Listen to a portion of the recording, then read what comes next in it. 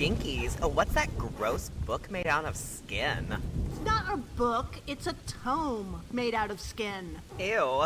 What's it say? Behold the collected Apocrypha of Stacy Ponder, the writer for Final Girl. And Anthony Hudson, the programmer for Queer Horror. And together they are... Oh my god! Don't read it out loud! Don't read it out loud! Gaylords of Darkness! Ooh, ho, ho, ho! That's exactly how Santa says it when he wakes up. Bright-eyed and bushy-tailed at the North Pole. Yeah, bushy beard. Yeah. Here we are, Christmas time.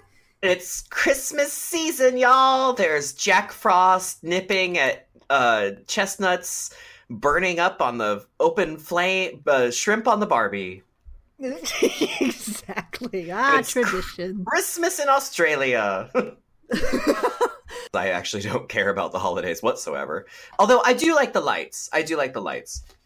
Lights are nice. I like the lights. I like a constant fire hazard. So I put live dangerous. Yeah, I put 600 strings all through one outlet that I have plugged into an additional outlet extender that is filled to the brim with every other light plug.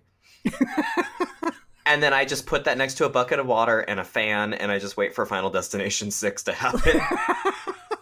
Why aren't they making any more Final Destination movies?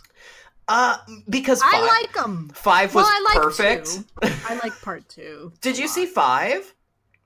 Is that the one where the guy got sucked into the pool thing? No, that was the Final Destination, which is actually 4, and that's the last one I saw. Yeah, they were like, it's the end of Final Destination because it's the 3D one until they made the 5th one, which was also 3D. But I never saw it. I love it. Yeah, it's great. I love the first 3, and then I love part 5 too. Yeah. I think it's time for another one. Yeah, they should absolutely reboot Final Destination. That would be adorable. Yeah. They could shift it. They could actually, I don't know. Well, would it be cheesy if the Grim Reaper actually shows up and he's like, and it would be CGI Grim Reaper if they actually did that. No, that would be gross. They could modernize it by using the internet somehow. Oh, like somebody's like, oh no, Billy's getting killed in his podcast. Exactly. Quick, everyone, sign up on YouTube. Oh no, his Facebook status says, I'm dying. You know what would really happen? You would be watching this person die, and then all of a sudden an ad for YouTube Red would come up, and you wouldn't be able to skip it. Yes. They could all Snapchat each other. Oh, yeah. Yeah. Oh, that's... Where's the Vine horror movie that's just increments of 6 seconds? Yeah, exactly.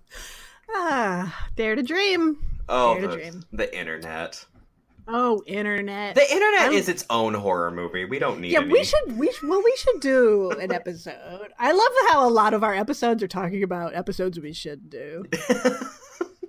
But I love internet horror because it's terrible. It's so bad. It's so bad. And I haven't seen everything. I've never actually seen Fear.com. Oh, with Kiefer Sutherland? Yeah. Yeah, I haven't seen that either. Yeah, I haven't seen that. Isn't it always the same thing? Like, you go on a website, or you go on the deep web, or you go on the dark web, depending on what the screenreader read on Wikipedia.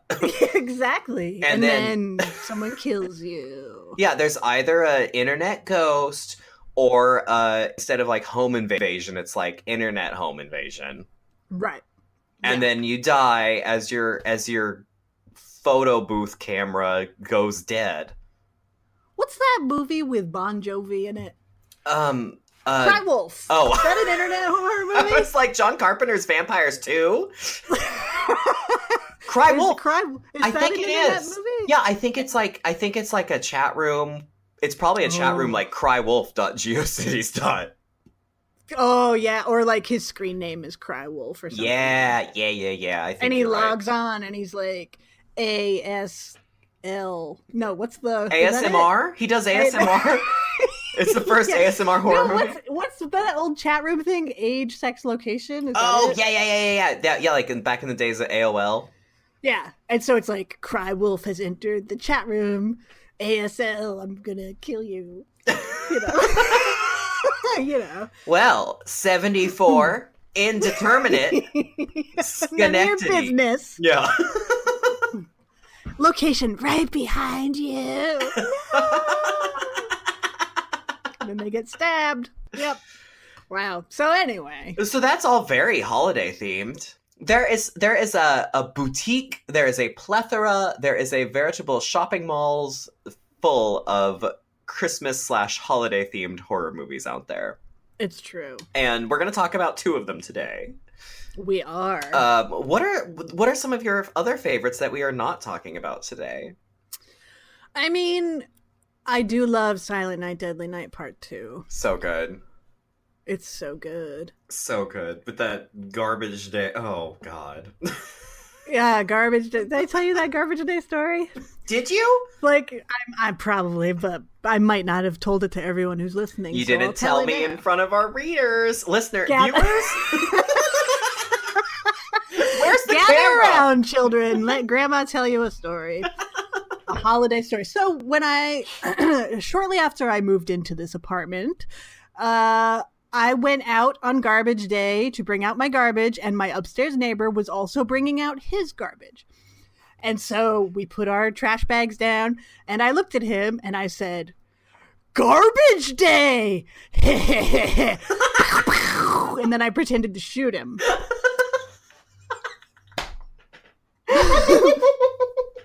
And then he just said, "Yep." And he went back in the house.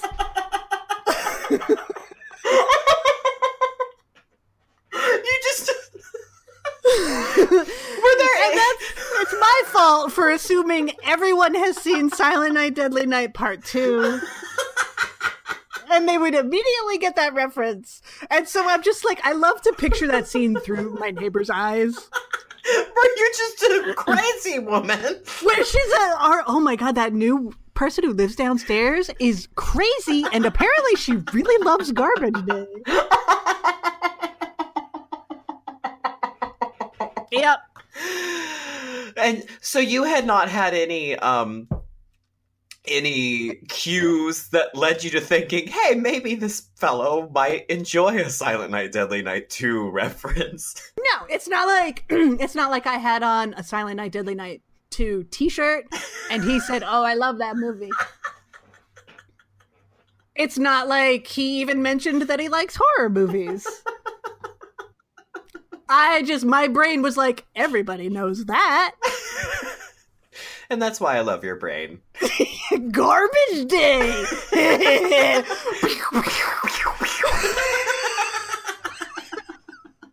And that's also why you were never invited to the neighborhood watch meeting. Yeah, I have no friends on my street, so it's all right, though.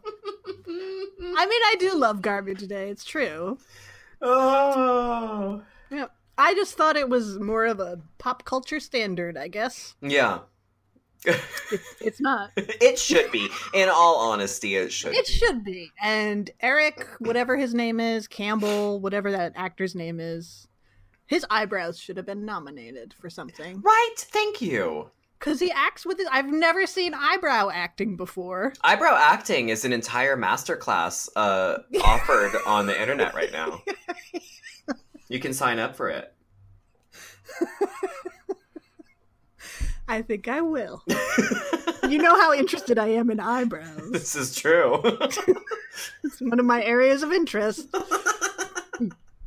Yep. So I love that movie, though. It's crazy. It's perfect. How many are... Is it just 3 of them? There's 4 of them, at least. Okay. I haven't seen 3 or 4. Because I know Mickey Rooney's in one of them. Oh, no. Yeah. And then one of them is like, now it's a girl. You know how how a lot of franchises did that? Like the Omen. Omen Part 4 was like, now it's a girl Omen. Yeah, how do we shake this up? Too many sequels too late. Yeah. American Psycho 2. Oh, Now but that was amazing. Yeah. when Mila Kunis just talks him to death and he falls out a window. That was amazing. I love that movie.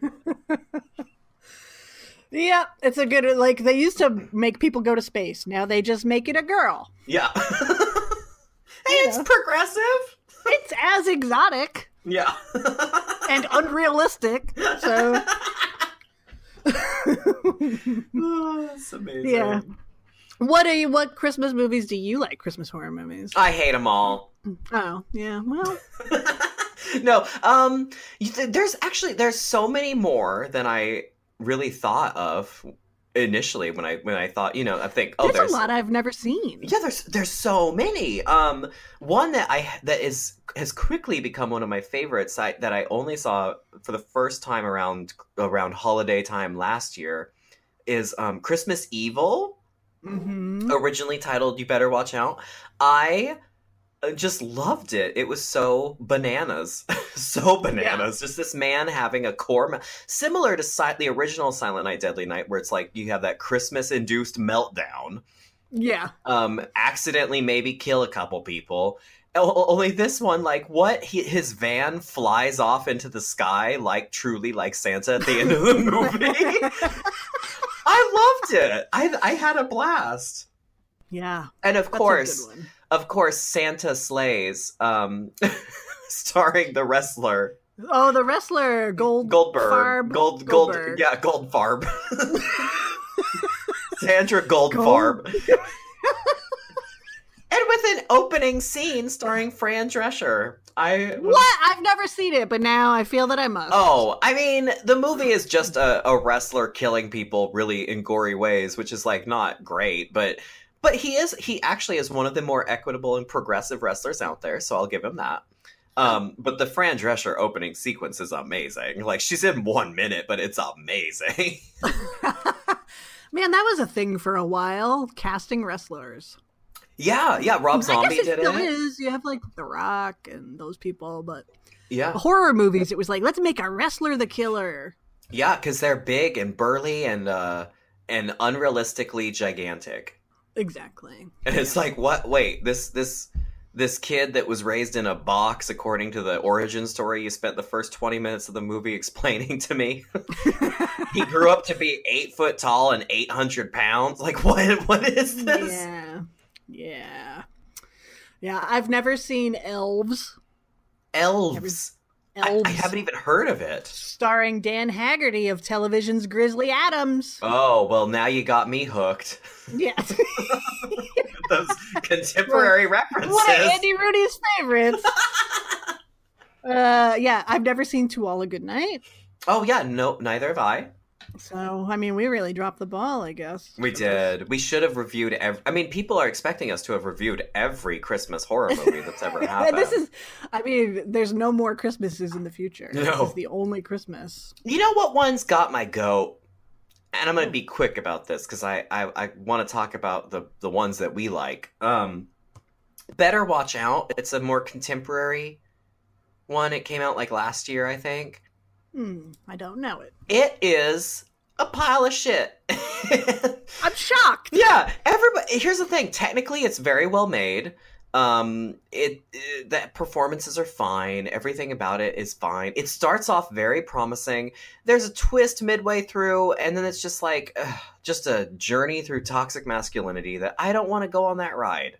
Oh no, thank you. Yeah, so I was just God damn it. I had high hopes in the first 20 minutes, and then I just hated it. And I've seen so many people recommending it this holiday season now that it's a new Christmas classic in some circles of horror, and I'm just no, get your shit together. Check yourself. Better Watch Out. Terrible movie. Well, I will avoid it. Thank you. Well, you should watch it so we can complain about it together. Oh, okay. Nothing better than listening to an hour and a half of people complaining about something. Hey, listen, just because I bitched about Halloween H4R for an hour and a half doesn't mean you have to remind everyone. Oh, I was in there with you. That was... God, I hate that movie. I hate it so much! Now, today we're talking about Black Christmas and Black Xmas. It's different. It's is for extreme. Obviously. extreme. Like, also Dimension Extreme era. Yep. 2 movies separated by oceans of time, just like Dracula and Mina Harker. 1970. Wow. I don't know why. I was pulled that out of somewhere. Black Christmas was 1974, like a very early formative slasher film. Very pioneering in so many ways. And then oh Lord, the beautiful Black Xmas, 2006. So perfect time for horror movies. 2006. Boy, that was a golden age, wasn't it? everything was promising. People were like, "What didn't What happen?" masterpiece. Yeah. Am I gonna see now? Horror's never been better. What shall I go down and watch at cinema? I shall watch Black Xmas, and it shall be a thing.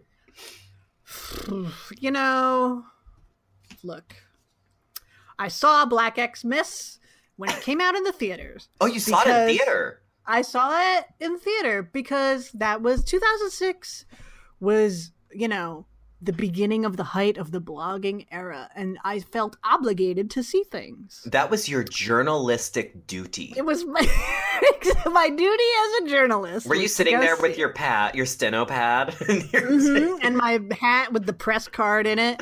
And anytime something happened, I would say, "What a scoop!" And I'd write something on my pad. Yep. You were removed 2 minutes into the movie. I won 4 Pulitzers for my work covering Black Xmas, okay? Michelle Trachtenberg, exposition or exposition? A hot take by Stacey Ponder. Oh my gosh, yeah. So that was the time, like, I felt there wasn't a lot of horror in theaters really at the time.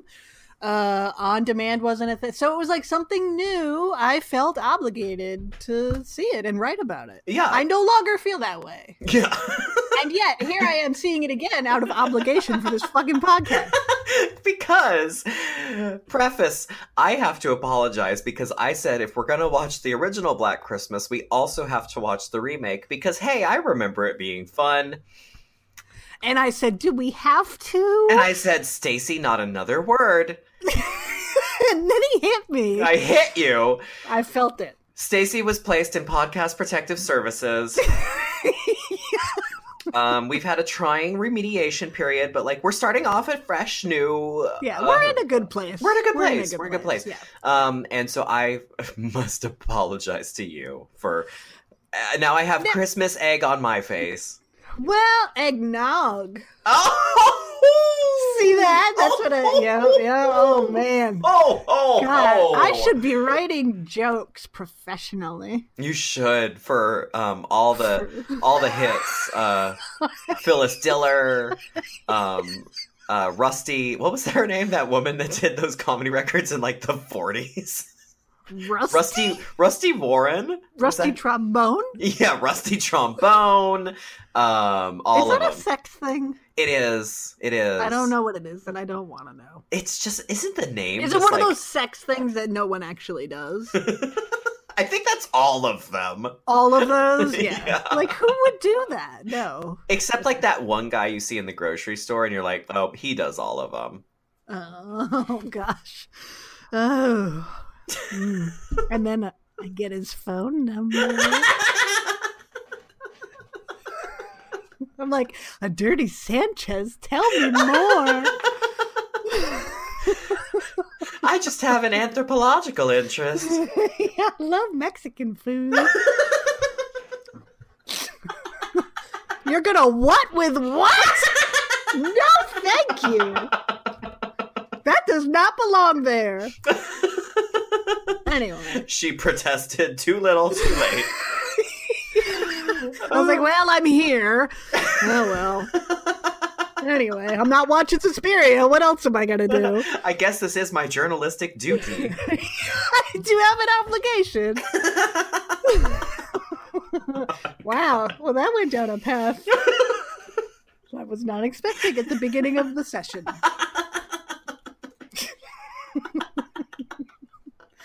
Anyway. Well.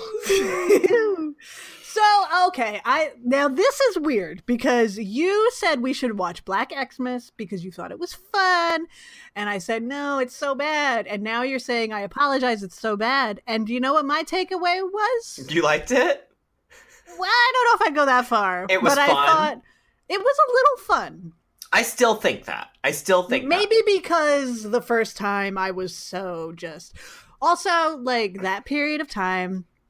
remakes were still kind of like a new thing. That was one of the first horror remakes, like of a big name horror movie. Yeah, and I was still angry about them at the time, and because what they would do during, like, you know, nowadays when they remake something, maybe it'll be like, oh, I don't know, for example, Suspiria, where they do something, you know, I know we never talk about it, Not once. They make something completely new out of the, you know what I mean? They kind of let themselves run free. Whereas in the 2006 era of remakes, the only idea they had was to give backstory. Yeah, like, oh, here's Michael and his mom's a stripper.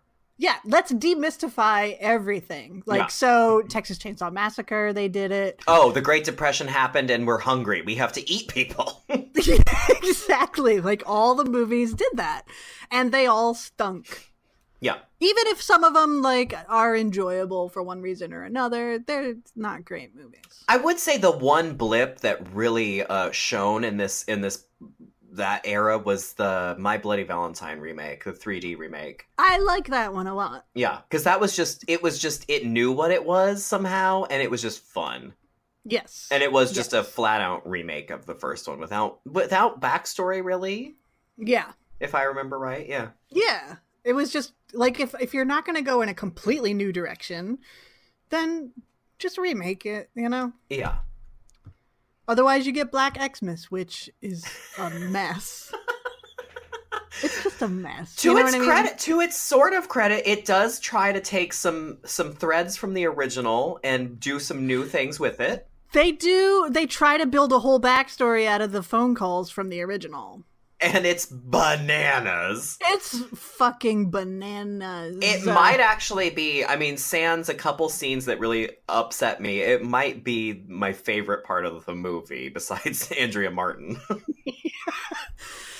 Yeah, I think my favorite part of the movie is where the weird girl gives Mary Elizabeth Winstead her Christmas present, and she opens it up, and of course it's a glass unicorn, because you have to have the glass unicorn, and then the weird girl says, I know you like the Bible and stuff.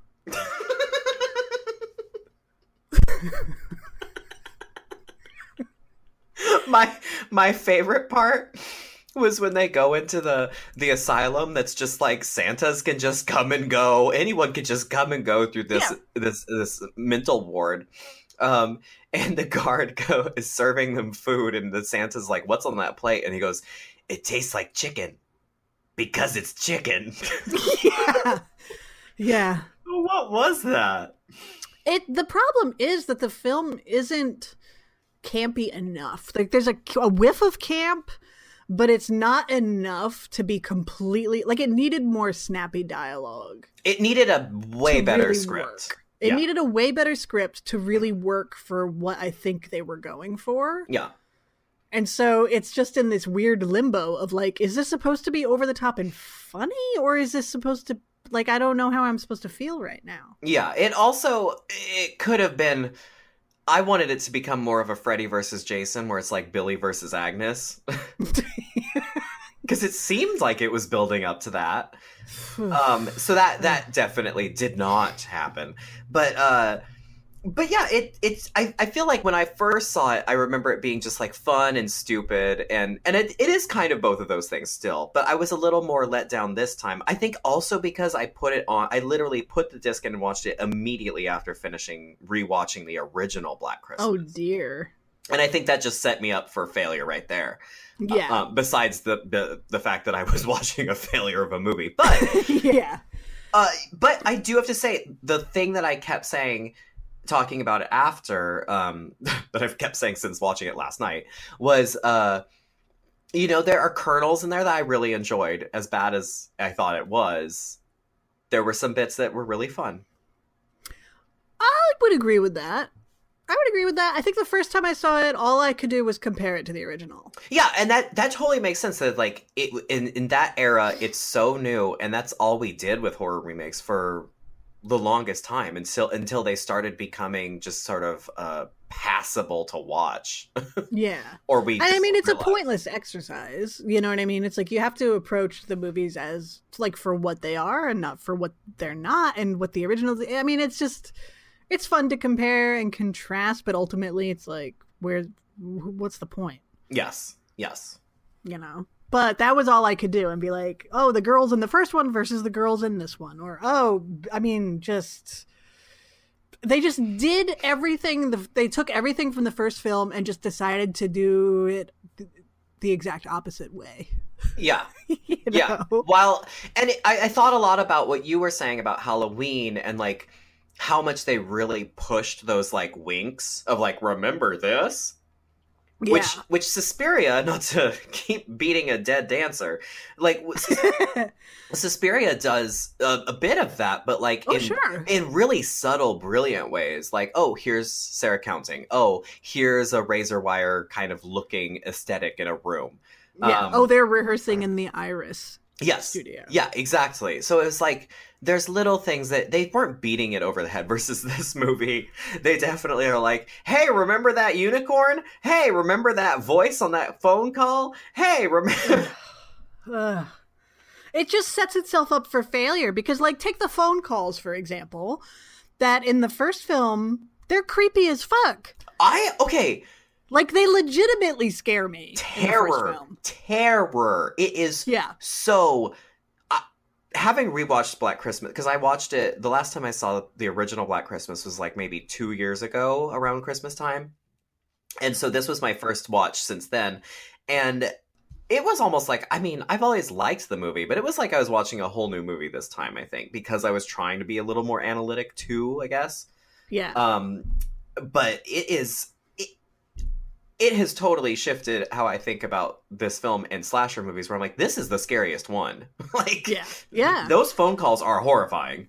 They're really, really horrifying and really random. Whereas in the new version, they're not as extensive and they're not as central to the plot as the original, but they're not scary. It's really just some guy going, I don't know, I know what you did. You're part of my family. And then the girls are like, he sounds like a demon. Like, he doesn't. And in the original, they trusted the audience enough to react to the phone calls and to infer that.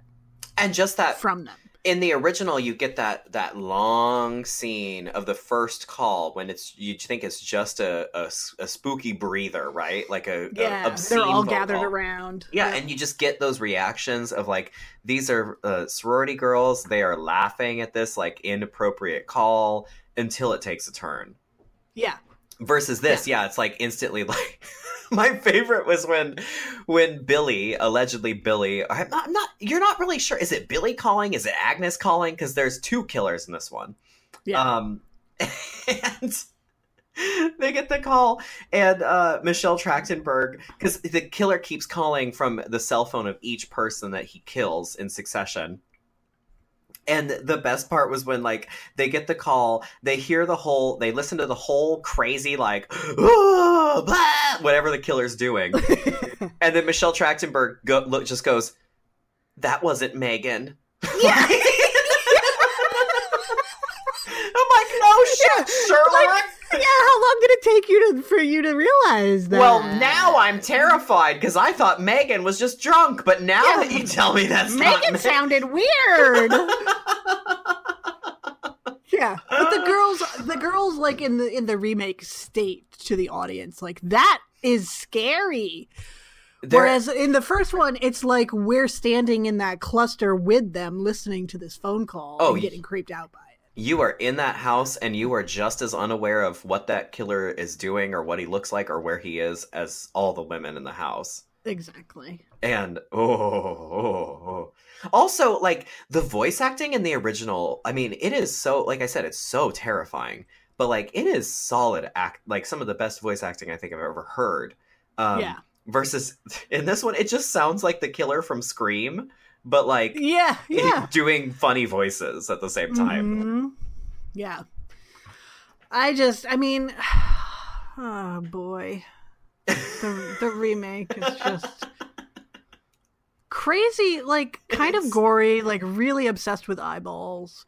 Oh, the eye thing grosses me out so much. And maybe that's something I do like about it because it was so eye things like have haunted me since I was a child. That's always been an issue of mine in horror movies is like eye stuff. Like Stephen King. Stay away from Fulci. Oh, that the first time I saw Zombie 2, my friends, God, all of my friends were staring at me laughing so hard, and I was just screaming at the other end of the room. That's one of the most brutal scenes. Oh, and of eyeball trauma ever. Even when they get to the close up of her eyeball, and it's so fake, but it is so gross. Yeah. And like Stephen King stuff, in all of his books, there's always the moment where somebody steps on an eye or they say something about eye jelly. And it's just like, I don't know, that formed an unholy spiral in my head. So it's like my deepest fears, mermaids, lighthouses, and eye jelly. So it was something I was simultaneously repulsed by in the remake, but also kind of appreciated because it actually got a reaction from me. Right. But it's so funny how the killer like strangles people with a sack over their head because, hey, remember that happened in one killing in the first movie? It's every killing is like bag over the head, stab them or bludgeon them, take out their eyes. Yeah. Eat the eye or put it on a Christmas tree. Either or, whichever you're feeling. Whatever. But I mean, like, why is he yellow? Like, I know they said, he had a weird, rare liver disease, but it's like, but why? He's just like perma-jaundiced. I thought so his mother wouldn't love him. Like, I thought it was honestly like maybe it was just like a post Sin City thing because I think they were both around the same time. Honestly, and I think they were just like, well, we can do this now. Let's do it. We can like digitally make him more yellow. So they just did that. It just doesn't make sense to me, and I don't like it. And what I don't understand, and which bothers me mostly because I don't understand it, is why did they cast a man as Agnes? It's weird. It's not. I thought at first that, maybe they did the same actors, so the face would be the same and they'd be like weird siblings. But it's not the same actor. I thought it was the same actor. Yeah, I thought the same thing.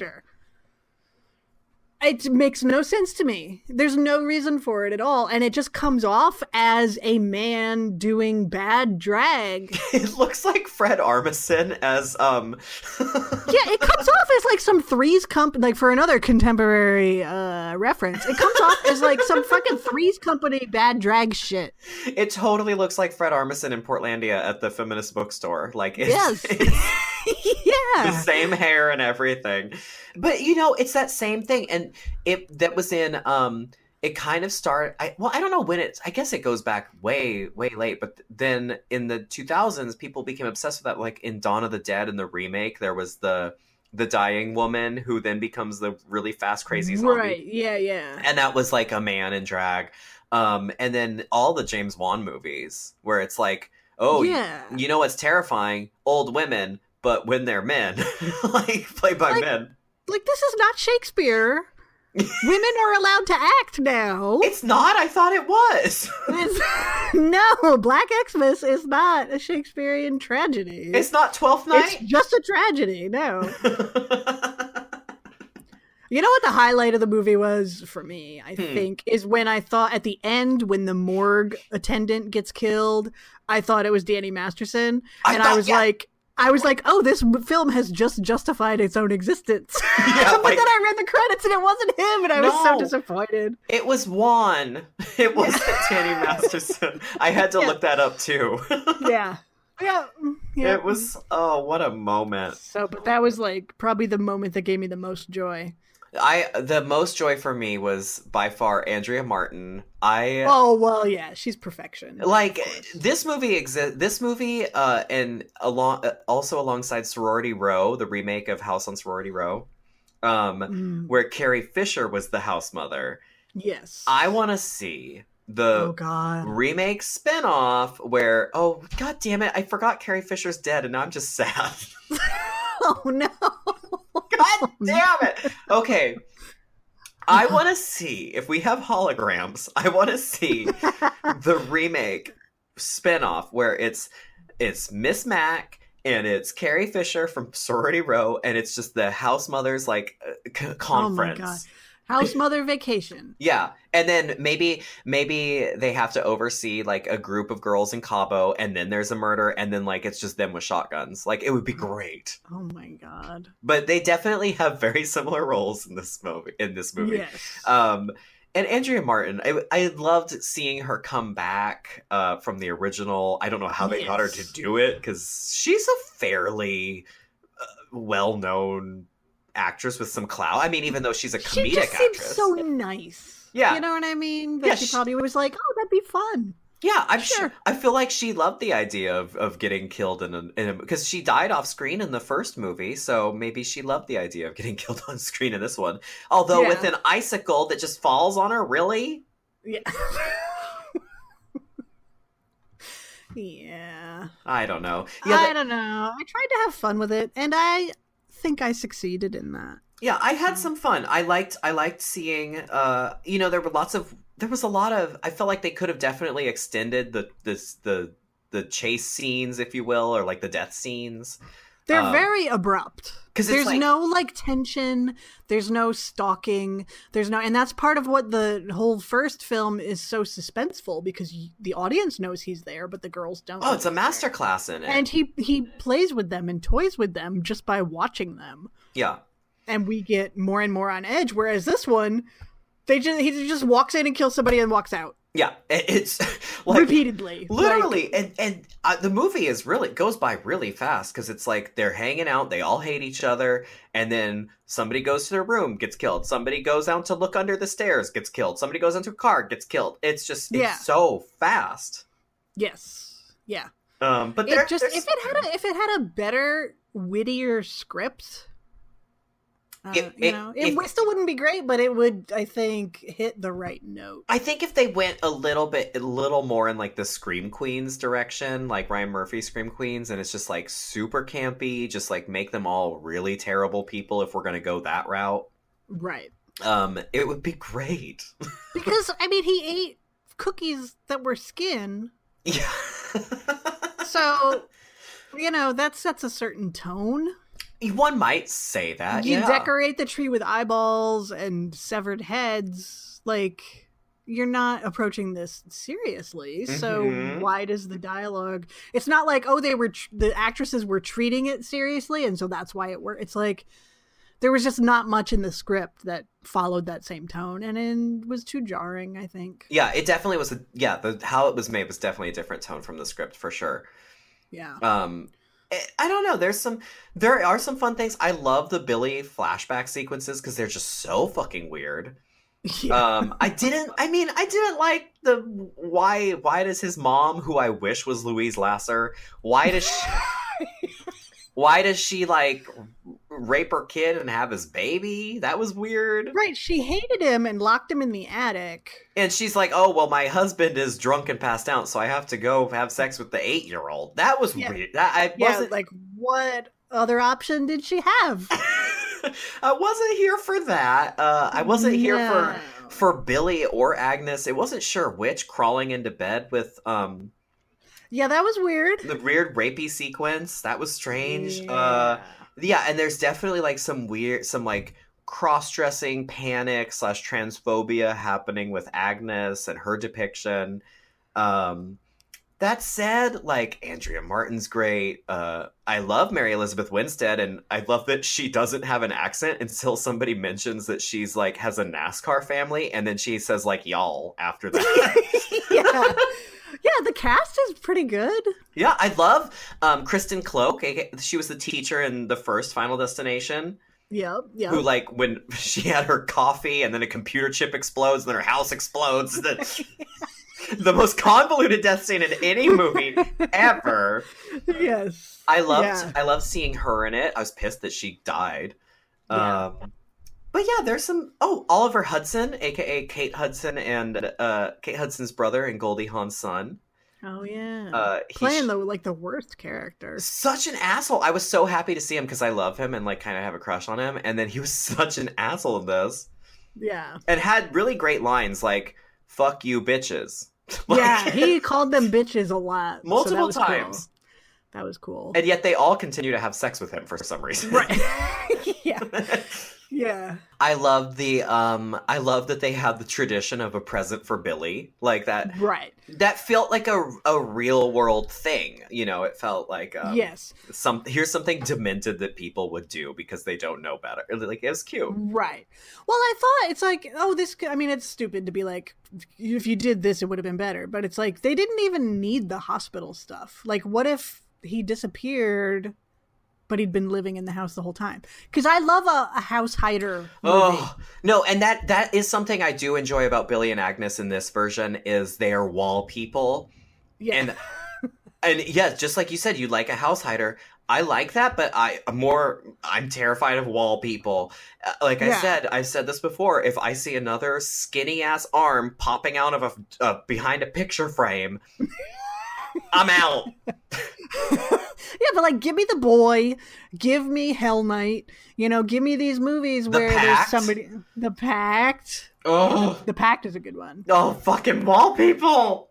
But I mean, like, Agnes could have been in the house the whole time. I mean, was she in the house the whole time? Well, and that's the thing is, it's never they even ask that. They're like, how was she here for months or years? And the screenwriter just wrote, no, we don't know. Like, yeah, because the screenwriter didn't know.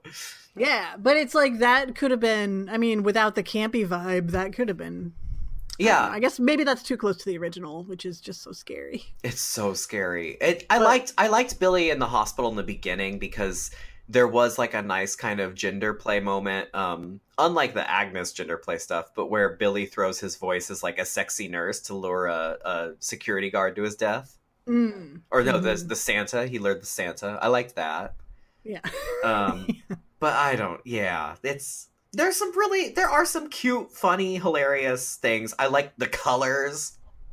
It's got a nice Christmas tone. Yeah, like the set dressing is really terrific. It does have a lot of colors. It's nice. In terms of like being a horror movie that has a Christmas vibe, it does a great job at that, actually. Yes. Something that I was really impressed by when rewatching the original Black Christmas was like how silent it is. Yes. And then Black Xmas, literally in the first 5 minutes, we have already heard every Christmas song ever recorded. Yeah. And they just keep them coming throughout the entire movie. And it's like, it's kind of overkill and a little too much, but like...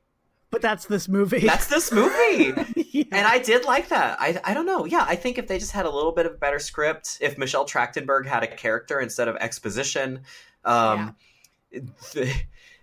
they kept up that vibe, it could have been really great. But yeah, it's fun as for what it is. I mean, I was surprised because all I really remembered, I remembered the skin cookies. I remembered things about it from the first time I saw it, but mostly I just had like a visceral reaction of like, I hated it so much. Never again. And so I guess this time I was pleasantly surprised. So it was not a haunting for you. It was, definitely not a haunting. Well, that's no. all anyone can ask for. It really is. I mean, the haunting is like, the bottom. That's our standard. That's the standard bottom. So anything better than that is somewhat of a win. Yeah. So, yeah. I didn't hate it. I didn't hate it. I'll say that. Yeah. I was unimpressed, but had fun with bits of it for sure. Right. Yeah. And there was we've addressed the time period. There is a slight nostalgia factor for me in watching it because not nostalgia for that era, but it felt very still teen slasher of the late 90s. Yes. It didn't feel so much like 2000s slasher. It definitely felt like they were coming right off of Scream with this and like Urban Legend. And for being 10 years after Scream, it still felt really close to that kind of vibe. Yeah. And it exemplifies though, like, why do the girls all hate each other? Oh, I know what I mean? Because a man wrote it and all they know how to call each other is bitches. Yeah, because just like the first one, it's the relationships between the girls that are one of my favorite things about it. And also written by a man. Yeah. Which is shocking, and I can't wait to talk more about that. Yeah. It definitely is one of those films where like it's an all-female cast for the most part, except Oliver Hudson and the killers, but they just don't know what to do with these women. And like I think Andrea Martin's personality and like her like sort of cult of personality that comes with her was already built into that role, but they didn't know what to do with anybody else. Yeah. So like make Mary Elizabeth Winstead like say a word with a southern accent once. Like yeah. Yeah. Yeah, it's just like the original, which we should probably just talk about. Like the girls were all so distinct. Like so distinct from each other. Yeah, like there's the one with glasses. There's no, their personalities are very they're very distinct, but they all really cared about each other. Even if they argued, they still cared about each other. That really drives the film. I just wanted to be an internet troll in that moment. I'm very sorry. Oh, okay. But this is what blew me away in rewatching the original Black Christmas, because I've seen this movie so many times, but I don't think I think I've just always kind of thought of it as like an early slasher film where not everything had come together yet for some reason. I think I was just dumb, honestly. You had some weed juice. I had some weed juice. It was before I even discovered it, and yet it was already activating in my system. And this script is so good. Yeah, it is really so brilliant, and like the level of feminism of agency expressed by the characters, believable. Yeah, the relationships. Even like I was like when I started taking my notes, because I often take notes for our show. I was like starting to take my notes. I'm like, okay, I need to write down everybody's name so I remember who's who, and like I immediately knew who everyone was. Mm-hmm. Like, because they're just such real characters, and so they're real characters. It's such a fully fleshed out movie. Yeah, it's so unbelievably pioneering, and not just because it's like person kills girls, like slasher movie. Do you know what I mean? Like, well, I mean, a lot of people are like, "Well, it's the first kind of slasher movie." Like, okay, fine, but it's so pioneer. Like, the character of Jess, oh my God, is unbelievable for 1974. She is so independent. She says things and has agency that a lot of female characters still don't have. She spends like some of our earliest scenes with her are her arguing with her boyfriend and standing her ground about how she's going to get an abortion because she can't have a baby and she doesn't want one. Yeah, she doesn't want a baby. And he's like, well, we'll get married. It'll be fine. And she's like, I have things I want to do in my life, and I don't want to marry you. Yeah, he's like, okay, what the fuck is Peter's like recital that he does? I get so distracted by his jacket, his sport coat. His fucking jacket, his stupid hair, his dumb face, and that fucking his Dada Salon old-timey piano experimental pop album. What the hell was that? And you can like see it in his eyes as he's looking at the instructors or whatever, and they're just like, well, we're all fucked at this point. Yeah. And I love how he comes back from that. And he's like, I'm leaving the conservatory and blah, blah, blah. Let's get married. And yeah, she just says like, I still remember when we started and you wanted to do things. I still want to do things too. Mm-hmm. It's amazing. Like her level of asserting herself is shocking. Like, and it shouldn't be. But she is literally just a woman who says what she wants, and that is shocking for a movie from 1974. Yeah, it's kind of shocking when it comes to like a woman dealing with the love interest. The way she acts and asserts her independence is still shocking. Like the fact that she doesn't like capitulate to him at the end. No, like, she nothing. kills him. Like, yeah, it's wild. Yeah. For me, it all comes through too, like in that conversation with Peter, and then when she's having the two conversations at the same time because she's on hold with the police. And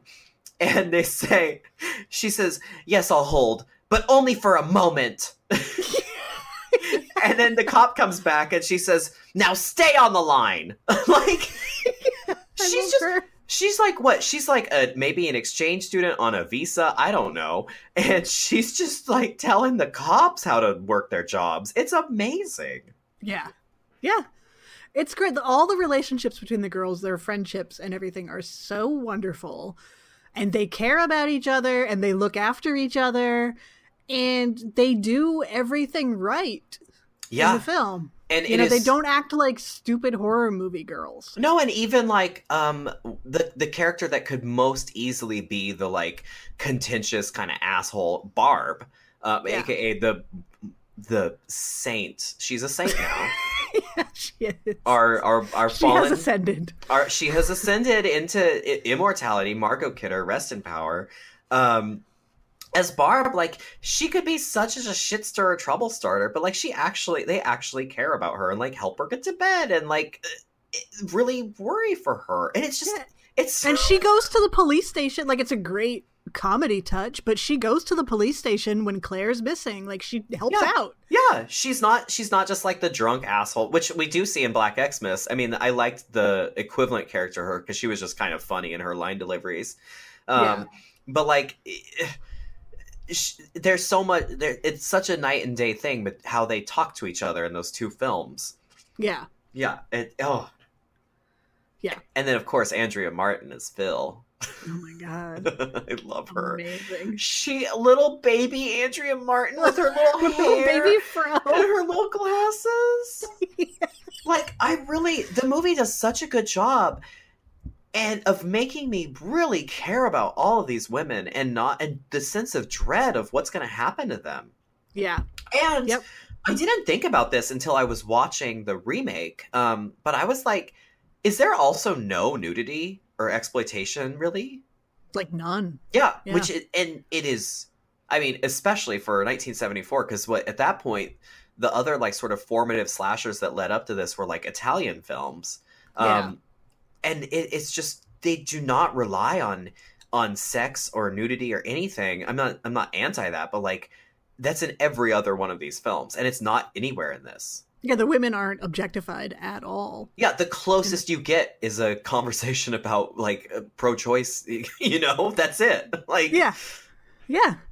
But it's like the characters are so well drawn, and it's so rare for a slasher movie still for the characters to be that well drawn and to seem so mature, and like they're friends who are friends. Like, the only other movie that really comes close, I think, is Halloween, the original. Absolutely. And that is what melted my mind, especially thinking about how good this script is because obviously it's hard not to compare this movie with Halloween.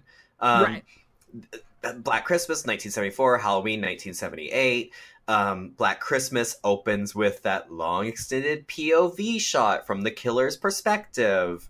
Yeah. Then we're subjected to like a bunch of women that are just forced and presented with senseless male violence.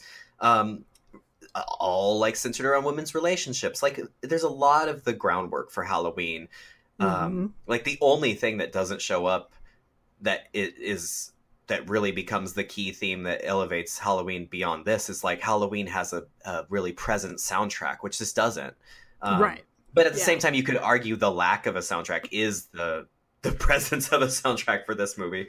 Yeah. But yeah, so I keep thinking about like Deborah Hill's script and how I was like, okay, Deborah Hill wrote all of the dialogue for the women in Halloween and created all the women characters. Yes, she did. Yeah! Thanks, Deborah. I almost forgot. If you weren't there to remind me, how would I have known? It's like every other episode.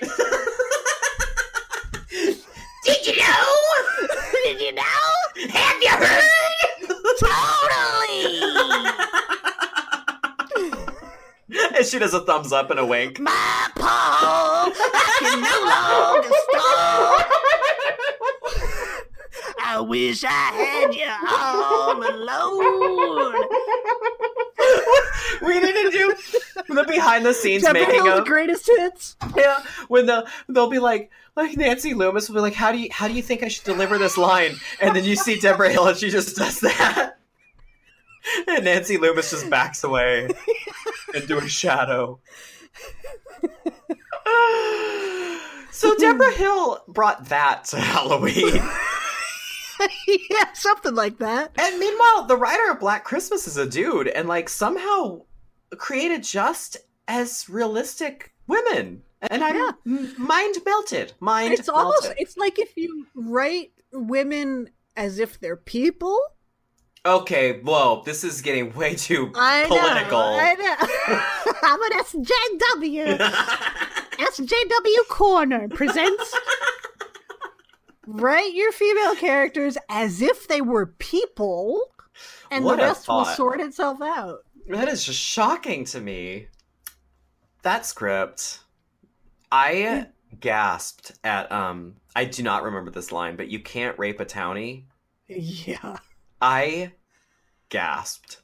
Yeah. Like It's gasp worthy. and that's what blows me away because I'm like, oh, a dude wrote this when I hear that line, but then you hear every other line in the movie and you realize like, oh my god, he's literally just writing her as a fully fleshed out person. Right. That is something Barb would say.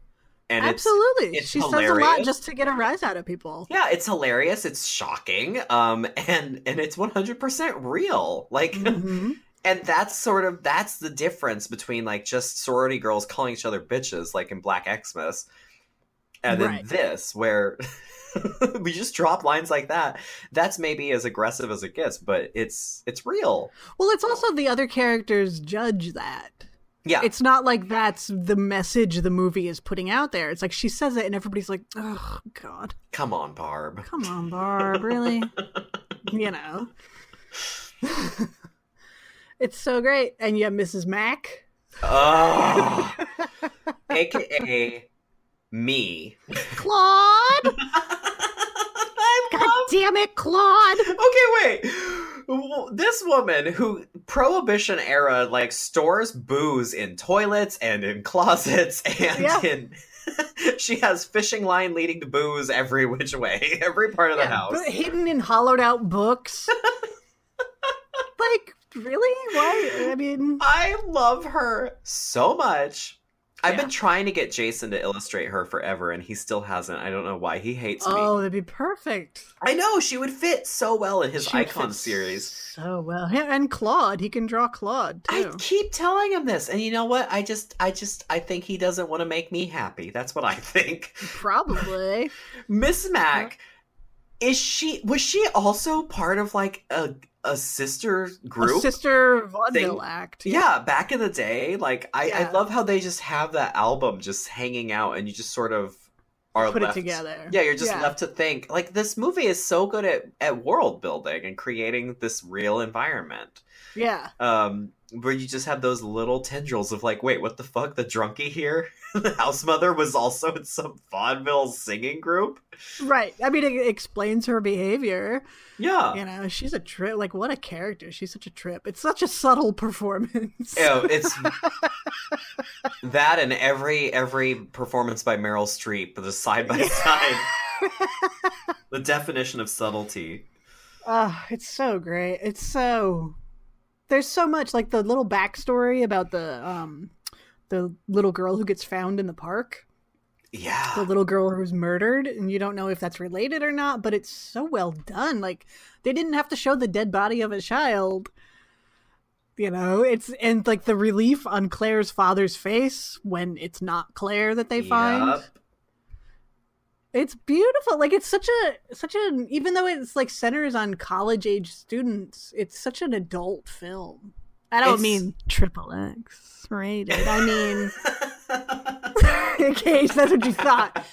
Adult oriented for a slasher movie. Yeah, well, it's funny that you say that because Bob Clark, who made Bob Clark is a master at making Christmas movies, apparently. Yeah, obviously. He also did A Christmas Story. Crazy career, like filmography he had. Oh my god! And then he the last couple of things he's done, he did Baby Geniuses and Baby Geniuses 2 Super Babies or whatever. Yeah. But Death Dream, which is amazing. I haven't seen it. It's really good. I guess I'm gonna have to check it out because I always thought I remembered Black Christmas being a little more sleazy than it really is. I don't know. Oh yeah. Huh, and that's weird. I don't know what the hell was wrong with me. I just think I had a totally twisted memory of this movie. But yeah, he's brilliant. But it was funny because I was watching a feature with him about this film, and like I guess when he was like trying to start filmmaking, like the only place to really break in was to do porn and to direct, actual adult films. But he didn't want to do that, so he said he made this instead. Huh. And it just says so much about him as a filmmaker that like he could have done that. Right. And, Yeah. had the easy start, make a lot of money, just like all the other guys that started out directing that. But he goes to this, and then he makes like the least exploitive slasher movie ever made. Yeah. It's really wild because the slasher is like the realm of the teenager. It's, they feature teenagers and they're practically made for teenagers. Yeah. And this one just really stands out as like a mature horror film. And it is subtle and moody and terrifying. So scary. I really think this is the scariest one. Yeah. Like that scene, that first scene with poor Claire going into that closet, and then he's in there somewhere, and then that bag just like, oh. Yeah. It's terrifying. Or another part that really freaked me out besides every phone call was Jess when she goes upstairs. The call is coming from inside the house, but she goes upstairs, and then you hear him saying Agnes, and you see his eye. Yeah, Agnes, it's me, Billy. Oh my God. Whispers, and she's like, "Where? He's in here, but where is he?" And you just see the sliver of his eye behind the door. Fucking terrifying. So scary. Then it gets even worse. She slams the door in his face. He starts screaming, and he is like, it is horrifying because you just see arms and legs flying everywhere as he chases behind her. Yeah. You hear his insane screams, and you're just like trapped in this house with this kind of faceless force. Yeah. And it is it's very much the anti-Michael Myers. He's like not catatonic. He's not just slowly stalking. Yeah, he's really manic. Yeah, but he's completely unhinged. Like that scene in the attic where he like starts going like, ah! And he's like smacking all the stuff that's in the attic and just flipping. Like he's completely unhinged. And it's so terrifying. And best of all, unlike Black Xmas, we never find out what the hell is going on, who he is, what he looks like. Like he is even, despite all this information, like audibly coming from him, he is even more of a mystery than Michael Myers. Like he's just this guy. Yeah, he doesn't even have a name. I mean, probably his name's Billy. But you don't even know that for sure. Yeah. With Michael Myers, you know how his childhood went. You know his name. You know where he lived. You get the basic 101. Yeah. And then there's like the boogeyman and this kind of urban legend that built up around the town around it. But like, this guy is just such a creep and so formative. Like it's so wild to me. Like I also forgot the whole idea of the call coming from inside the house. Like how that went on to become, when a stranger calls and then Scream, and it's just nuts how central this movie is to everything and how it did it all so early and better than any of them. Yeah. And had some genuine comedy in it without without it ruining the mood or the tone of the film. Yeah. Yeah. It because it was naturalistic. Like that's how people joke. Like it's yeah. Well, except for Peter and his fucking recital. What the hell? I still don't get what that was. Yeah. It's amazing. Yeah. And Olivia Hussey is... Oh my gosh. She's so pretty. Her Jess. Oh, it's just so pretty. Jess is the fucking best. And she's like never mentioned with... I mean, I guess you can infer that she's going to get killed. But she's very rarely... Why do they leave her in the house alone? Why did they just leave her there? Yeah. They did that just to upset me. Yeah. I thought I was going to be able to have a breath and calm down. Yeah. But she's never mentioned in like your lists of final girls. It's always, No. Friday the 13th, Halloween. It's all this stuff. And then there's Jess being an independent woman. I'm guilty of that. Like I always, my favorite final girls are Laurie Strode and Sid Prescott. And like going back and rewatching Halloween, it's like, well, Laurie actually just kind of screams and is traumatized. in the Right. first Halloween. Like she Yeah, looks, Laurie is saved by a man in the first one. yeah, she looks out for the kids, but like she's definitely not coping. No. Jess like grabs that fire poker and goes upstairs. Like she Yeah. runs back down. She thinks her boyfriend's the killer, and maybe even if he's not, he's shit at the piano and he wants her to have her baby or his baby. So she kills Yeah. him. Like Yeah. it's wild. Maybe part of it is that it's not set up like your typical trope-tastic slasher film. Because the characters are well realized and they're not all archetypes, it feels more of an ensemble piece. So even though Jess is literally the final girl, she doesn't feel like a final girl. Like Friday the 13th Part 2, within 5 minutes that Ginny is going to be the final girl. Yeah. Like you could always peg you know which character is going to end up being the final girl, and in this one you really don't, because they're all actualized characters. Yeah, it definitely is an ensemble piece until we're just left with like 2. Now there's 1. Like they just get like whittled away, basically, unfortunately. Yeah. Until she's just literally final, but so good. I love this movie. It's officially, with this like however many times rewatch that I feel like I've finally seen it with actual person eyes. That's awesome. It is just like, top of my list. One of the best slashers out there. So good. Yeah. And the best Christmas horror movie by far. Oh, by far. Besides Santa Sleighs with Fran Drescher, but it is. Well, I'll probably end up agreeing with that. Just that scene. And my performance as Garbage Day. Oh, that is my favorite. That's not even a Christmas specific horror. That's just a horror movie, and that's my favorite. My gosh, this is our last episode of the year. Oh, wow, that's wild. Yeah, we've been doing this for a little while now. What a ride we've been on these 2 months. It feels like it's been longer. We've definitely watched at least a year's worth of material in the time we've done this. Absolutely. My God. When I say it feels like it's been longer, I mean that in a nice way. Oh, yeah. It just feels like we've been doing this for a really long time, but we haven't. This is true. Maybe because we're weekly. I don't know. That's also probably it. And every episode is like 10 hours long. Well, that's fine. Yeah.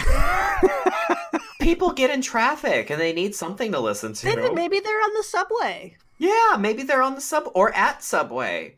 Oh, I'm so sorry. Yeah. If you're at Subway. Yeah. Don't get the avocado slices. It's not fresh. Ew. Don't get anything. That's true. Love yourself. Subway. Well, there goes that sponsorship. Yeah.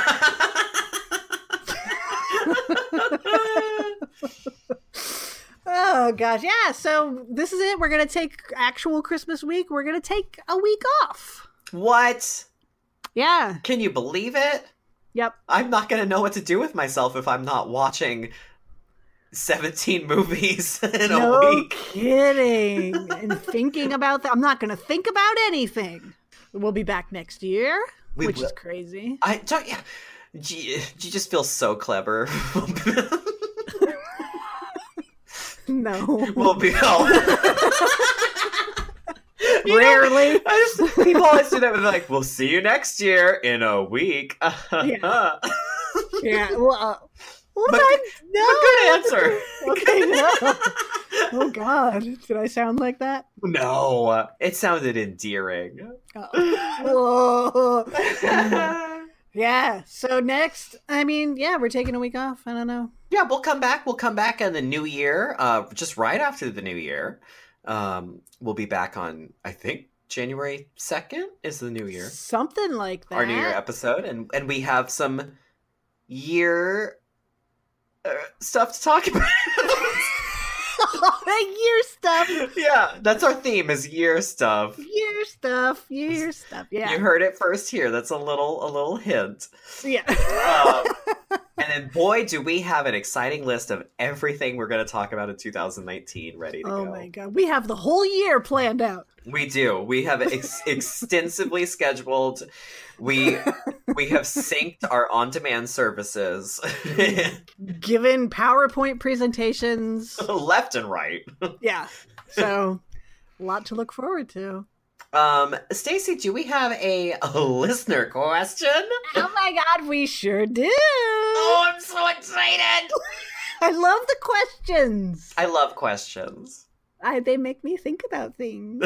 Why do you do this? Yeah, what is your problem? What's wrong Mom, with Andy Rooney? Questions from my mom. Oh no. What's wrong? Why are you wasting your life? Oh, no. I'm embarrassed. You're my daughter. That's not a question. Wow. Oh well.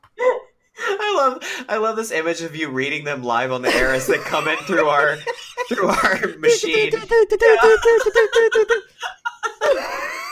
I have one of those. Your mom is sending us Telegram hate mail as we record. Yep. No. Psych. Fooled all of you. The question this week comes from Ryan. The question is, what are your favorite rip-off horror movies of the 70s and 80s? And I mean rip-off in the best possible way. Oh, such a good question. Such a good question. I love a Bobo horror movie. Oh yeah, and we addressed one of these rip-off films. Yeah, just in our most recent mentioned episode. a few others. Yes. Yeah, we sure did. I bet you're gonna mention it, aren't you? No, I hate it. Because I know you love it. I have no strong feelings for Jennifer. Listen, Jennifer, I'm just jumping into it. Jennifer is not a ripoff. It is a perfect complementary taste. It is a lifestyle. It is an essence. It is a brand. It is my favorite brand. It's an aesthetic. It's social practice. It's praxis. And it is a way of life. I love Jennifer so much. And we talked about this. I have only heard it referred to as a Carrie knockoff. And it is so much more than that. I loved it. Yeah. It's terrific. Also, how many do you have on your list, Stacey? I wrote down 3. Okay, I have 3 as well, so we'll see if we overlap. Oh, wow. Do you want to do another? You do the next one. All right. My first one is a little film called Kathy's Curse. Oh, yeah, I've never seen this. Kathy's Curse is a hoot. Did you write about this on Final Girl? I wrote about it, and they quoted me on the Blu-ray case. Oh my god, that's amazing. It's really amazing. I love that. So it's like, yeah, it is terrible. That's the thing. Some of these Bobo horror movies, are sometimes they're like Jennifer, where they take the original and they want to do a ripoff, but they make something completely new out of it. Yeah, they do something kind of brilliant with it. Sometimes they do something pretty new and it's just bad. And that's Kathy's Curse, which is like if you took The Exorcist and The Omen and maybe like The Bad Seed and you put them in a blender and then you added like too much and then you put dirt in there for some reason. And then you were like, oh, this tastes terrible. And you're like, oh no. That's a terrible metaphor. But the point is, Kathy's Curse is awful. But it's so enjoyably awful that it should be seen. It should absolutely be seen. What year was it? 77? Okay. I want to say late 70s. Yeah, it's super duper duper low budget. It has dialogue that doesn't this girl is possessed by the ghost of her dead aunt or something, and it gives her weird powers. Like she can make her mom's taking a bath and then she has leeches on her. Yeah. That's and cool. Her mom has a tray full of food and then the food is rotten. Like it's just so bad. And the dialogue is like she's supposed, because you know how in like The Exorcist, obviously, like part of Reagan's possession was like her language. Yeah. And her language was so bad that you worried that maybe next she would start smoking or something really bad, right? That's what I was concerned about in the theater, that she might light up a cigarette. Yeah. So Kathy's Curse, they try to do kind of that same thing, but it's just like, what is this? Is this like written by English as a second language people? Because they're like, she calls someone a medium rare piece of shit. That's a good one. That's a good, you know what I mean? It's just like, what are you doing, Kathy's Curse? Because I love it. Oh, Keep this doing sounds like a delight. It's a fucking delight and a half. I am adding it to my list. Yeah, maybe we should. But I feel like we have to now. Yeah, it's a hoot. It's a real hoot. Kathy's Like she can just Curse. disappear. Like I think at one point she's like with her mother, and her mother's like, "Stop it! Get rid of that dirty rag," referring to her doll. She keeps calling her doll a dirty rag, and then Oh. then Kathy like vanishes, and her mom's like, "Oh well," like not phased at all by the fact that her daughter just literally vanished in front of her. And no good It's shit so- dematerialized again. It's so good. Oh, I love that. Yep. Yeah. I also love, and this movie I did not discover. I think I briefly addressed it on the show once. I did not discover it till this year, and it is a Jaws knockoff. But it's Jaws if Jaws was a car, and it's called The Car. Oh, The Car is fucking great. It's one of the best movies I've ever seen. Yeah. Honk, honk, honk, honk. It's got everything. It's got Death by Shark Car. It's got Kyle and Kim Richards. Oh, It's got perfect. Oh my god, is it James Brolin in that or James Brolin? James Brolin, yeah. Who is a babe? Yeah, he was a hunk. Oh my god, Barbara Streisand is your name. I was gonna say I'm sorry. Do you smell burning toast? I was gonna say Sandra Streisand, but Oh, Barbara Streisand. that's her Bobo sister. That's her Bobo. Yes, I'm Sandra. Barbara Streisand. Good job. Yeah. Wow. Yeah, she lucked out there. Yeah, I mean, really, he did, but they. Wow, that's a lot happening in that relationship. This movie is just. It actually also has, I really appreciate, as a Native American, as white people call us, I had a blast watching this movie and seeing actual Native representation in it, where we weren't just like dumb drunk braves or squaws. It was very different from the kind of depiction I see up until the 1990s and today even. Yeah. Like there's police officers that actually are Native Americans and like speak Navajo, and like it was kind of amazing. I love this movie. It's campy. It's like grindhousey, but at the same time, it's like actually really good. I think It's a hoot. Yeah, it is a hoot and a half. So The Car. God bless that Yay, movie. The Car. Yay. Honk, honk, honk, honk. Yay, car! I enjoy car. I enjoy automobile. Okay. That's one of your SNL characters. Robot movie reviewer. Yeah, hasn't made it to air yet, but No. it will. I'll keep trying. Lorne Michaels just keeps opening letter after letter from you.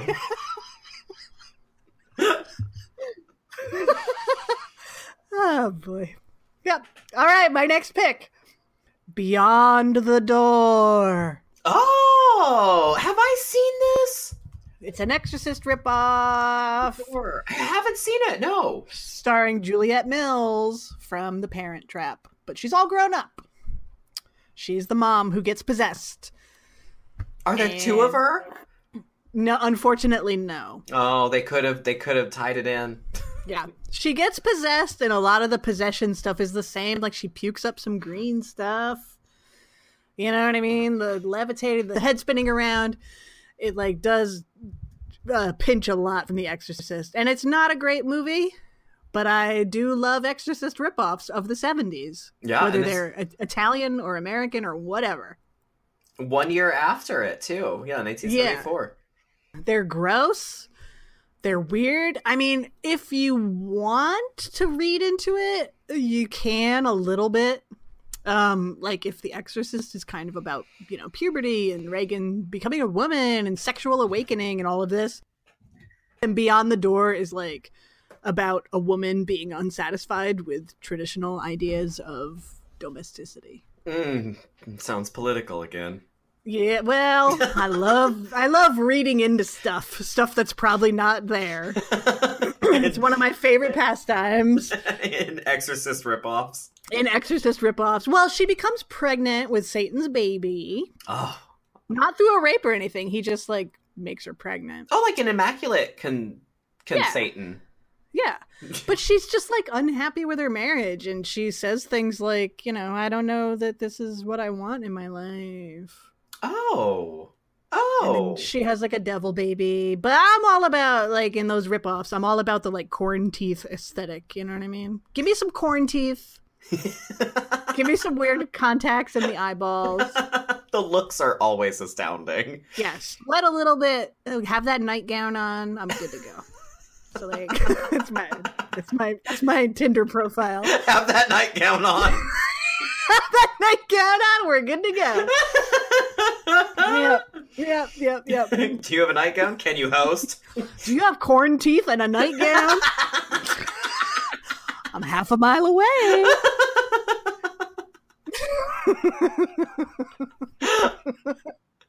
My standards are very low. But yeah, so Beyond the Door. If you are looking for a 70s flavored Exorcist ripoff, it's a fun one. Beautiful. Yeah. My last favorite ripoff is this is maybe an obvious one, but it's definitely an obvious one. It's a little known slasher film called Friday the 13th. Which, I mean, it's just, I guess every slasher film is a ripoff of every other slasher film. Yeah, it's not like Halloween is the holy one. I mean, obviously Black Christmas was the one, and now everything just ripped off that. But yeah. But Friday the 13th definitely cashed in on, you know, some shocking backstory. Something happened to somebody. A bunch of dead teenagers. 80s, set it around a holiday. I guess Friday the 13th is sort of a holiday. It's a day on a calendar. It's got that much. And this, I mean, the whole series, like, it's so funny how they all kind of, like they all veer into other forms of ripoffs with sequels. Yeah. Like, part 7 is like, okay, now it's the Carrie ripoff Friday the 13th. Or, yes. Or then we get Jason Goes to Hell. It's the body jumping Friday the 13th. And it's just, I don't know, as not inspired as the basis for the story might be. Like, I love the series so much. Mm-hmm. It's besides Child's Play, I think it is the most solid slasher franchise out there. For sure. And it's, I mean, well done for turning it from this little tiny Friday the 13th film into this long living slasher series. It's kind of amazing. So, yeah. Yeah. As I noted in my book. Oh! Get that plug. Get that plug. I gotta plug something. Carrie, plug it up. I'm just associating now. It's just word association. Anyway. You're not disassociating? Because that's what I thought was happening. It's both at the same time. And your book, which to actually plug your book, Death Count. Whoa. What? Sleepwalkers? Stacy, oh my god, what's your book? I have it. What is it? Death Count. Death Count, yes. Count. And it's still available on Amazon, yes? It sure is. It's on Amazon. It's all of the deaths in the Friday the 13th film series illustrated. It's the perfect Christmas treat if you were late getting someone their Christmas present. Mm-hmm. Pick up Death Count. Even if you did get them a Christmas present already, get them a better one. Get Death Count. Yeah. But as I note, because there's also some writing in the book, it's not just pictures, there's also words. Oh, well, now I've lost interest. Yeah. But as I talked about in the book, like, Friday the 13th always kind of tried to do interesting things, and it wasn't always successful. Yeah. But you gotta give them kudos for giving it a shot. They tried. They tried. They tried it. It's sometimes it's all we can do is try. it's really fun. It's fun. Yeah. Could have just been just a bad ripoff, and they really made something special with those movies. So, all right, my third one is kind of funny. Well, it's not funny, but I mean, now that I mentioned, you know, how so many series or remakes or whatever or would do like Now the Girl version. Well, my third film is a little film called Dolly Dearest. Oh my god, I was just looking at this movie and I have not seen it. Oh my god, it's like the American Girl version of Chucky. It looks amazing. Starring Lieutenant Tasha Yar of television's Star Trek The Next Generation, Denise Crosby. When I was looking at it, I did not see that. I was just like entranced by the image of this doll. Oh my god, seriously? Tasha Yar? Yeah, she's the mom. Oh my god. And the doll is possessed by like there's some stuff that's probably not very PC. Like it's possessed by a demon from some fucking Mayan blood cult or something. And there's like the Hispanic maid who literally says, "The doll gives me a funny feeling." Oh my god. Yeah, like it's the Hispanic maid who tries to warn them. Because she can sense the Mayan she can curse. like sense the danger. Yeah. That is a power that us indigenous derived people have. Yeah. We can sense cultural curses nearby. It's like a spider sense, right? Yeah, it's just like that. It tingles. Sometimes it's an itch. Yeah, but Dolly Dearest is a lot of fun. It's bad. It's very bad, but it's the American Girl version of Chucky. But without the wisecracks. She doesn't have any wisecracks. Really? But give me a doll running around and I'm good. That's all I need. So the pitter-patter sold of those fake little feet. Ugh, I am so sold. It just looks amazing. Yeah. Yeah. Why can't they remake that instead of Child's Play? Right. Why does the new... All right, first of all, are we going to be... Here, okay, Stacey, slow down and just... Finish one sentence before you start the next one. So, like, the new Child's Play. Uh-huh. I don't want to give it my money. Uh-uh. Are we obligated to see it? Do you This know? is where the problems of being a hard-hitting journalist come in. Every night, after I drink my jug of weed juice, I go up and down through the different toilets in the house and I fish out my Prohibition-era liquor from the toilet. And I sit down and I look in the mirror and I look at myself and my Gollum self comes out and says, one day you're gonna have to watch this piece of shit, you troll. Right? I think we just have to wait till it's like on video. On a service that we on a subscribe service to. that it's just free. Like, because it's gonna be on Shudder, right? Like, for sure. We have to wait till that, or we have to like have a friend Redbox it and then burn a DVD and then transfer it to a VHS and then mail it to us. Like, yeah. Like we have to. If we're not trying to break the Ring curse in procuring the film, I don't think we're watching it right. So, that was my instincts with it. Yes. I mean, I have to see how bad it is. My money cannot go near it. I just don't understand why they're like, it's not like Chucky, it's a new thing, and then they make it look the same except for the eyebrows. It's not Chucky, it's a buddy doll named Chucky that looks exactly the same as Chucky. Different. Yeah. Make it look different. I don't get it. I wonder what they're going to do with the voice, because Brad Dourif's not doing it out of loyalty to Don Mancini, of course, thank God, but like, how are they going to... Is it going to just be a robot doll? Because they said it's just a robot doll that malfunctions, right? Right. I will kill you. Yeah. Boop, boop, boop. Put me on the internet for some reason. I want to hear that doll make that request. If there's not a scene where Chucky isn't, like, uploading his Vines, even though Vine doesn't even exist anymore. Jack into the system. Boot up a JPEG, please. Okay. Turn on the mouse. We're going opening night. I'm also writing the next Girl with the Dragon Tattoo movie. Oh, good. Yes. Yeah. She's gonna get out her keyboard. You don't say. Yeah. She used the mouse and moved the cursor. I know all that hacker speak.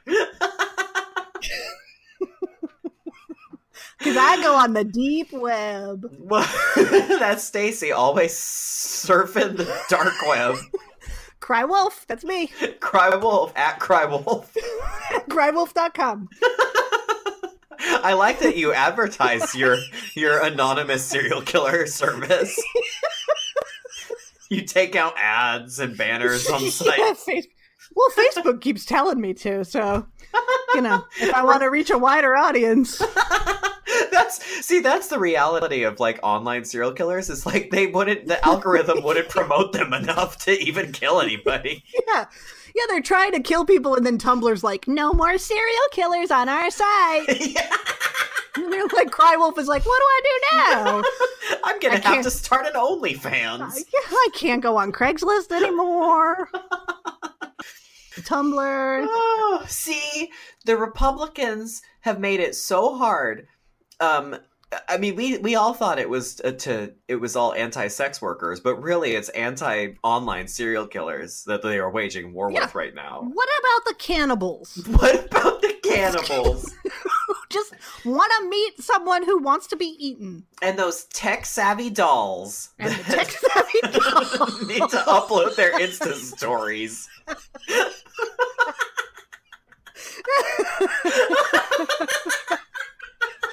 Put on Juno filter.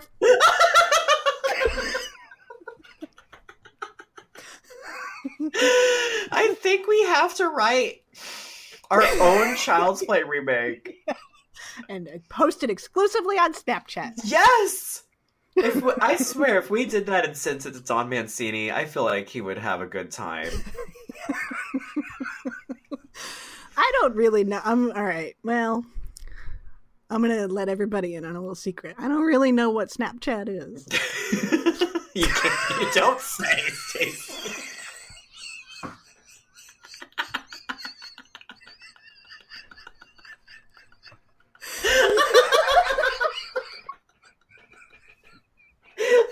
Damn it, my disguise! As your human suit slips off.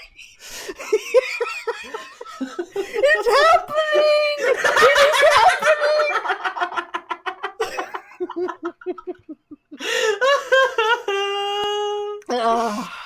Yeah. Well, if you would like to contribute to our education fund for Stacy, please rate and review us on iTunes, on Facebook. Do you have a question? Because I have questions. Do you have a question? So do we. Yeah, so do we. I'm just going to start writing questions for us. What is Snapchat? How do you Snapchat? Yeah. Oh, our listener question this week. Please explain Snapchat. This is from Blasey. Blasey Blonder. I wonder who wrote that. Yeah. Because it's not Tracy, it's Blasey, which is the standard. It's a whole thing in New England. It's a whole thing. Yeah. Oh, God. Of the Schenectady Blonders. Oh, my God. Oh, it's the last episode of the year. And ever. We hope you enjoyed Gaylords of Darkness. Yeah, because I can't. We're canceled. Yeah, we're over.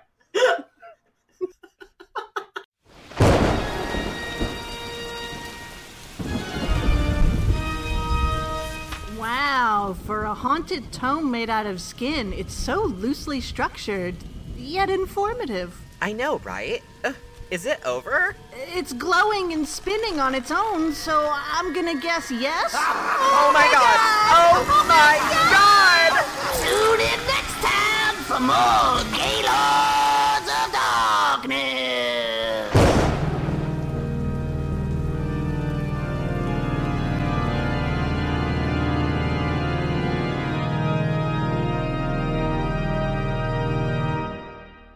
Yeah!